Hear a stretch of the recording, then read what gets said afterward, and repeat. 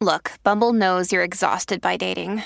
All the must not take yourself too seriously and 6'1" since that matters. And what do I even say other than hey? Well, that's why they're introducing an all-new Bumble with exciting features to make compatibility easier, starting the chat better, and dating safer. They've changed, so you don't have to. Download the new Bumble now. Becoming a mom was messy for me. It did not follow a linear path, and that's true for a lot of women. I think many of us kind of grow up and think, when I'm ready to have kids, I'll just pop them out. And that's not how it works for a lot of us. Some people don't find a partner. And then some people like myself struggle with infertility. So, when I decided to have kids, I waited for a long time. And then it didn't happen easily. Hey, thanks for listening to We're Momming Today. If you're listening on a smart speaker or website, make sure to find me, Lauren Simonetti, on your favorite podcast platform like Apple Podcasts, Google, TuneIn, and Stitcher. And don't forget to leave me a review.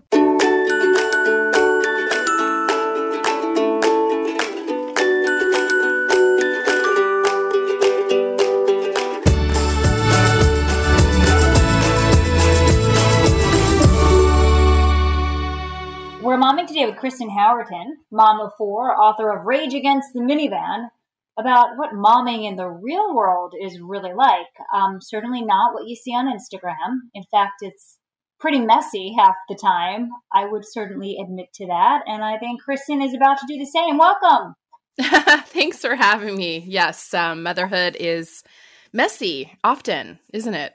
Physically and mentally, often both simultaneously. Yes, physically and mentally. It's funny because I feel like when the children were younger, there was more physical mess. I have a whole chapter in my book called Poop, There It Is. There was lots of accidents and gross things. And now that they're teenagers, I feel like it's more mentally messy. Like everything, there's so many hormones and everyone's having a crisis. So it's just messy the whole ride. Yet when you go on social media or even talk to certain people, everything's perfect. Are they liars? Why aren't they honest? Or are we failing? Because I agree with you. Poop, There It is like my life. Yeah, I mean, I think I'm always befuddled by the parents on Instagram who are trying to present this sort of dreamy, tableau of motherhood. I don't know if it's that they're lying or if it's that they're almost like aspirational posting. Does that make sense? Like they think that, if they only post the beautiful, shiny moments, that somehow changes the narrative of what it really is. But I don't know. I've always tried to be really honest with what I post because I don't think it's helpful to just see the highlight reel and then feel like everyone else is messing up that doesn't look like that.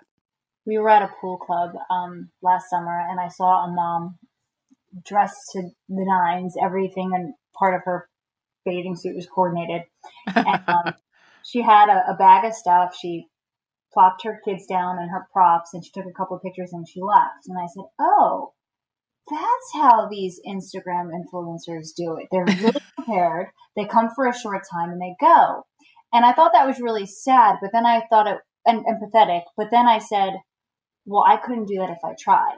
Like if that were my job, I would not have been able to coordinate that photo shoot for how hard I tried. So I was a little jealous. Well, I even know an influencer who would go and take photos of her children in model homes. What? Yeah. Just as a way to always have a clean house, just bring the kids over to a model home, take pictures and post them as if they're her own. So Crazy. All that to say, all that perfection that we're seeing on Instagram, no, I do not believe it's real. And I do not believe it's attainable or sustainable. As a licensed therapist, you believe that moms feel the need to create that perfect image is because that's what they are aspiring to have, to raise the perfect family. So if they show it and think it, they'll get there? Well, I think that we've been socialized that way. I think women for a very long time have been kind of socialized that this like domestic show and tell is how we prove our worth. And then we had feminism come, which is amazing. And it gives us the ability to choose more. But unfortunately, a lot of those social expectations we haven't dropped. And it's both society and women, we put it on ourselves as well. We share some blame in keeping some of this alive. But, just not being able to adjust to the fact that, okay, if I'm going to work, if I'm going to have a career, if I'm going to have a passion project, then I may not be having the time to be a domestic goddess. And that's okay, right? Like that's totally okay. But those expectations are still there. Yeah. And I call them motherhood myths. Yeah. Anybody you speak to, advice that they give is be present. Yes. It seems like the days are so long, but really the years go by very, very fast. So be present and enjoy every second. I do try to remind myself of that, but sometimes that's really irksome to hear. Oh my gosh, I totally agree. I actually wrote about this very thing in my book because I was part of this circle where that refrain, be present with your kids, was a really high pressure point to the point where people were saying like, you should never be on a screen in front of your kids. You should never be on your phone. And I think it's a funny expectation because never since the dawn of time have mothers had the time to simply sit around and observe their kids and like be in wait for their children to do something interesting. Like mothers have always had to get stuff done, whether it was like foraging for food or churning butter, like we still have our things are different now. We have dishwashers and we have washing machines, but we still have stuff we have to get done in a given day. Like I don't have time to sit around and only be present. Now, I do think I have to carve out some time in the day to be present with my kids, but I'm also going to return some emails and I'm also going to do some work and I'm going to do some housework. And that's all okay. Like it's absurd to think that we, are like a terrible mother if we miss a cartwheel, What if we don't volunteer for the PTA or a class trip? Are we terrible mothers then too? No. And I strongly believe this. Some of us are gifted to be PTA presidents and some of us are gifted to be classroom volunteers and some of us are not. And I'm not. I am not wired that way. I love children from a distance. I do not like them in large groups. And so I found if I went and volunteered at school, I was a wreck for the rest of the day. Like I was done. I was so tired. God bless teachers who spend that much time with children. That is not how I'm wired. So you're not homeschooling, I take it, ever. Well, I mean, not by choice. Yes, I am. Literally all of my, they're doing distance learning, which we've all been thrust into, which is hilarious because I've always talked this big game of like, I would never homeschool. And yet here we are. Everyone's at home today.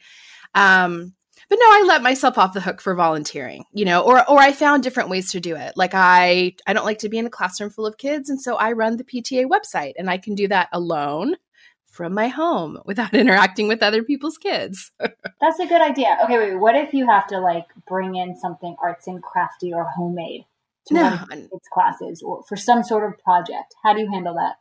Oh no, listen, let me tell you my strategy. I am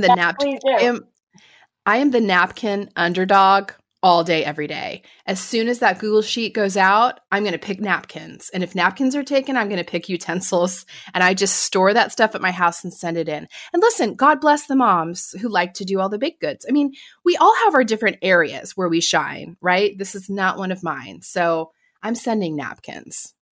And if you can't do the utensils, the paper plates, paper plates, water bottles. You need to. There's many opportunities to really lower the bar.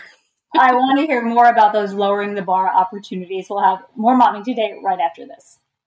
I'm Charles Payne. Listen to my Unstoppable Prosperity podcast so I can get you making money right now. Whether stocks are hitting new all-time highs or in free fall mode, opportunities abound. So why are so many potential investors still sitting on the sidelines? In a new season of my podcast, I'm going to get you in the game. After 38 years on Wall Street, I'm ready to impart some lessons and get you invested in the greatest wealth-generating machine in history. Listen anytime, everywhere at foxbusinesspodcast.com or wherever you listen to your favorite podcast.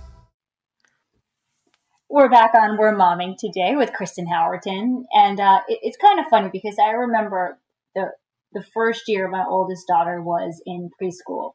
I really felt the need, the pressure that I put on myself to be like the best mom. I was like praying that they would have like a class mom because I was going to raise my hand and be it, and they didn't. So, and then I think in the end, everybody was happy that not only did they not have it, that I didn't volunteer. But the fact that I had the expectation in the beginning was alarming to me because I never ascribed to be a perfect mother. And I said I would never drive a minivan, and I don't, and I never will. And not again, I know you're raging against that. I don't know if you drive a minivan, and there's nothing wrong with it. But I always thought I wouldn't be that mother, and yet I was putting myself into that template. Yes. I mean, I completely agree with you. And I did lose my long and passionate fight with a minivan, and I now have one. You do. But, I think, I personally think some of this pressure comes from ourselves as well, in that many of us, before we had kids, we had places where we knew how to succeed and we knew how to kind of get our gold stars, right? So like, before I had kids, I was a therapist and I was a professor. And I wanted to be successful at my job. And I knew how to get those markers of success, whether it's a performance review or, students rating me as a professor. Like I was looking for my gold stars, and I mean, this is a holdover from school where I was looking for my gold stars, right? And then we enter motherhood. And motherhood doesn't afford us gold stars, right? It doesn't. I mean, it's a Nor completely can you study to get those gold stars. No. Yeah. It's a totally thankless job. Yeah. It's your kid, your 3-year-old is never going to be like, Mom, I just really noticed that you put a lot of effort into this smoothie. So thanks. They're not going to do that. And so I think we get in this like funny feeling that we've got to look for our gold stars as mothers. And so how do we do that? We do that by trying to be the best mom in the classroom or the best mom on Instagram or the best mom in a blog. We're just looking for external validation because you don't get it as a mom. And a lot of us are accustomed to getting it from our workplace or from something that we did in our life before becoming a mom. And so I think it's really working on that inside job of how do we give ourselves validation so we're not looking for it elsewhere, which is harder to do, frankly, but more rewarding. I think the validation for a lot of people, myself included, is raising the perfect child or as close to a perfect child as you can. And then when you start trying and raising kids and you realize it's not perfect. That I think that's because that would be the obvious validation. Well, my hard work is paying off because look how great my son is. Look how great my daughter is. Yeah. That's that doesn't happen. No. And that's a dangerous pursuit. That can get all of us into trouble because for one, that's a lot of pressure to put on a child. We can't seek our own validation through our children. I mean, we try, don't get me wrong. I fall into that as well. But it's not healthy. That's putting a lot on a kid to kind of, for them to walk into the world and sort of feel, because they pick that up. They will pick up if they feel like our worth comes from how they perform, right? That's a terrible pressure to put on a kid. But it's also a terrible measure of our own validation because our children are separate beings. I mean, we can do the best we can, but ultimately they're going to forge their own path.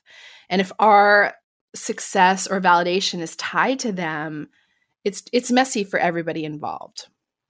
I'm going to quote you from your book, and you write, "My kids aren't insanely good at anything. They're simply average at a number of things, maybe even above average. But none of them are prodigies, and I'm okay with it." Yeah. That might be hard for a lot of parents to say. Yeah, I think it is hard because I think we do live in a culture of performance, and we live in a culture that tells us that, as soon as our child is old enough to walk, we better sign them up for a sport so that they can compete, or if they're artsy, get them into lessons. But, I just really felt like, and I started to do all of those things too, but I noticed pretty early on, like, man, I mean, if like people are just giving me all this pressure that my kids have to be like the very best, but I actually want them to be well-rounded individuals. Like I actually want them to not have to go to practices every single day after school from 3 to 5. I didn't want that lifestyle. And so I've just kind of accepted that like my kids, all of them play guitar, kind of, not super well, but they all play a little guitar, and they've all been on a couple sports teams, and they're not the very best.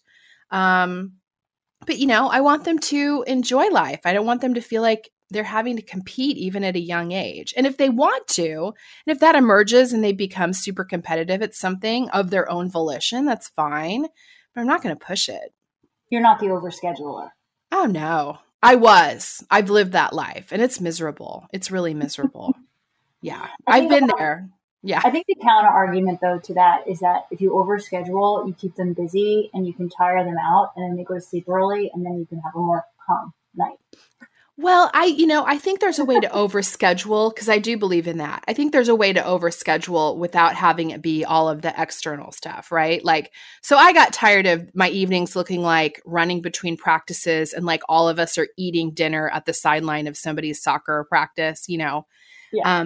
But I do still think you can tire them out even if they're not overscheduled. And that might look like, okay, we're going for a hike or something like that. So mom doesn't have to be a chauffeur and dinner on the go cook. Okay. Yes. So motherhood is messy. We have established that. We are living proof of that. But your own life has been pretty messy, and you're very honest about it. Yeah. Where do you want to start?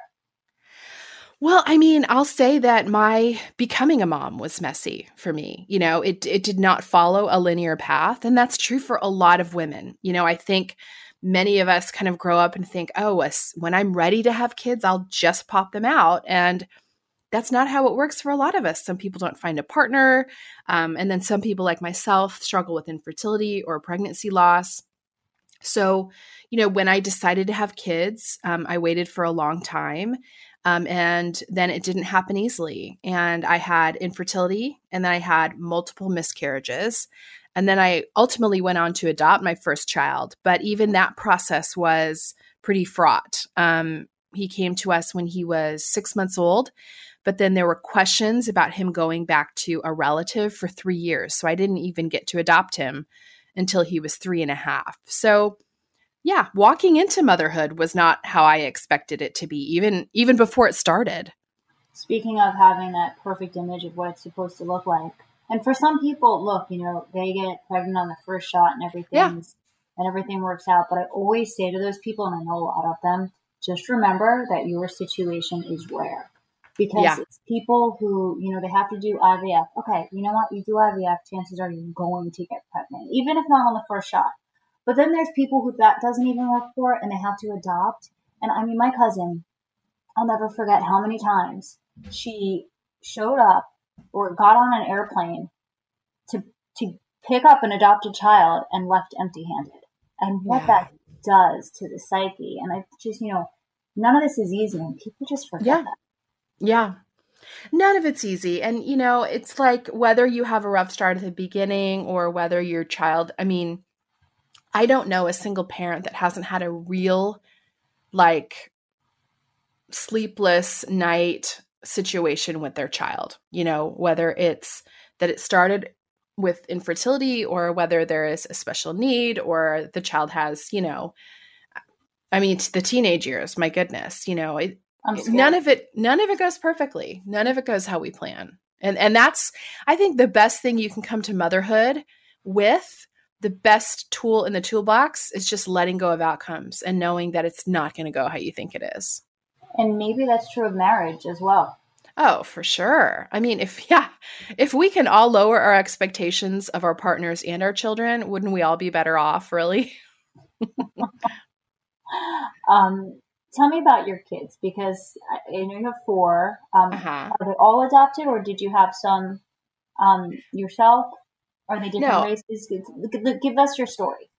Yeah. So my first child was adopted. He is Black. He was adopted from U.S. foster care. And then while I was in the process of adopting him, I got pregnant again. And I talk about this in more detail in the book, but, because I'd had so many pregnancy losses when I got pregnant with her, I was kind of like, okay, well, I guess I'll have another miscarriage this month. That's kind of how I viewed it, because I was just so jaded. I think I'd had 6 miscarriages by that point. You can't get attached. Yeah, you can't get attached. Exactly, right? I mean, you don't want to get your hopes up. And so, a couple months in, my doctor was finally like, this is going to probably end in a baby, and so I did go on to have a healthy full-term pregnancy. And so I have, my oldest is a boy, and he's Black, and he's adopted from foster care. Then I have a biological daughter. She's now 13.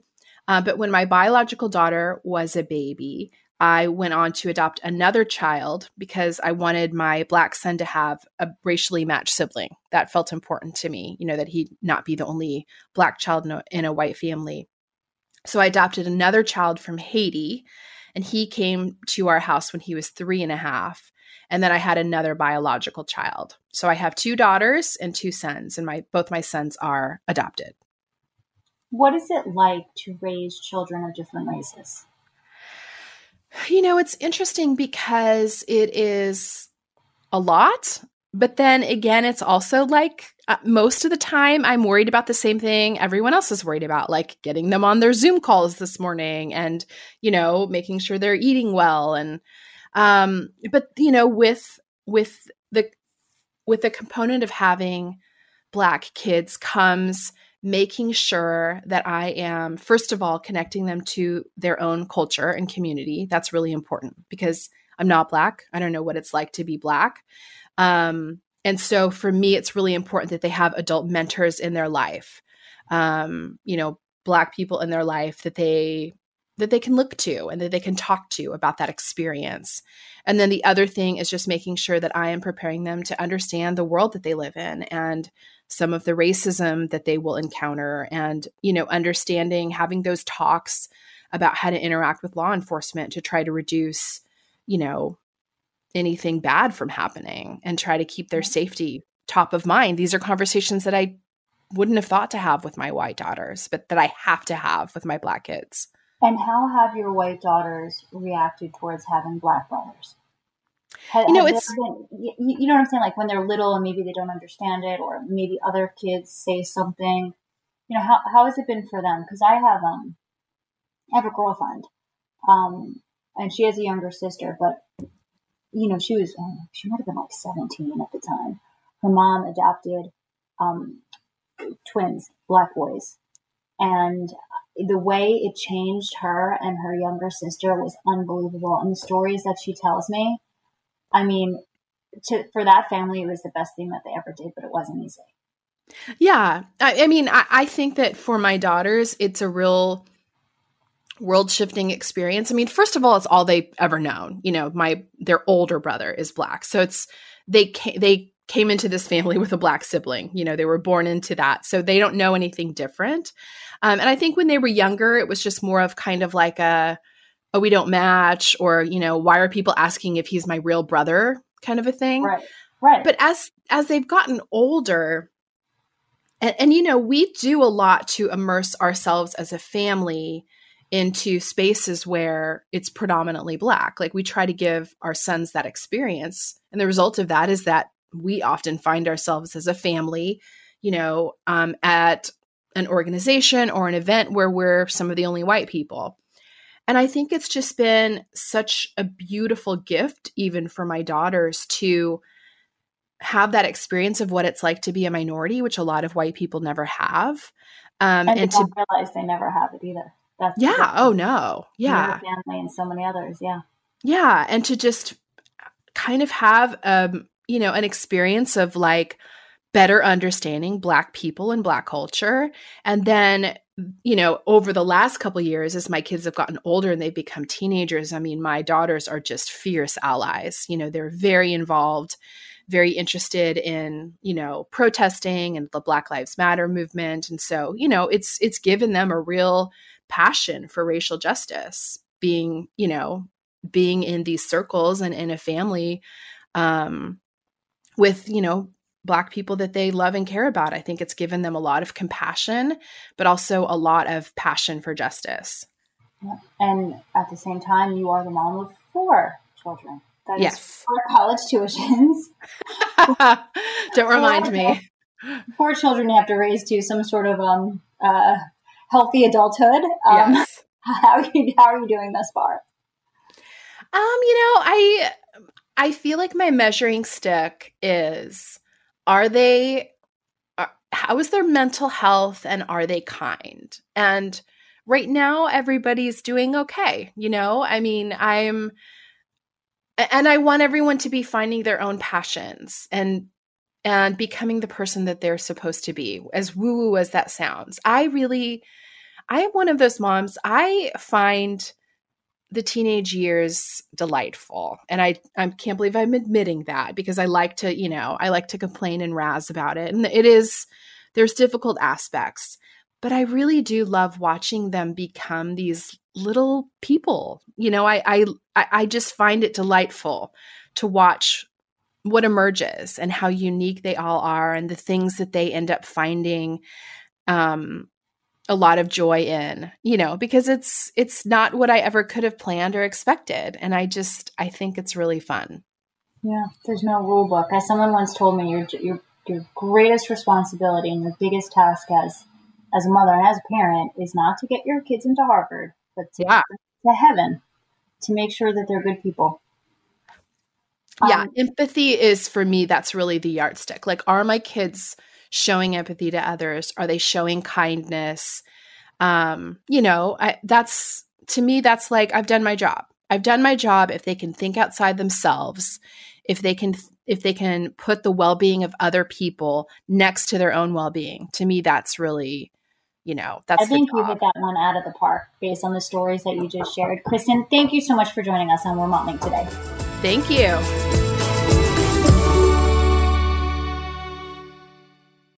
This is Jimmy Fallon, inviting you to join me for Fox Across America, where we'll discuss every single one of the Democrats' dumb ideas. Just kidding. It's only a 3-hour show. Listen live at noon Eastern or get the podcast at foxacrossamerica.com. Listen to the show ad-free on Fox News Podcast Plus, on Apple Podcast, Amazon Music with your Prime membership, or subscribe wherever you get your podcasts.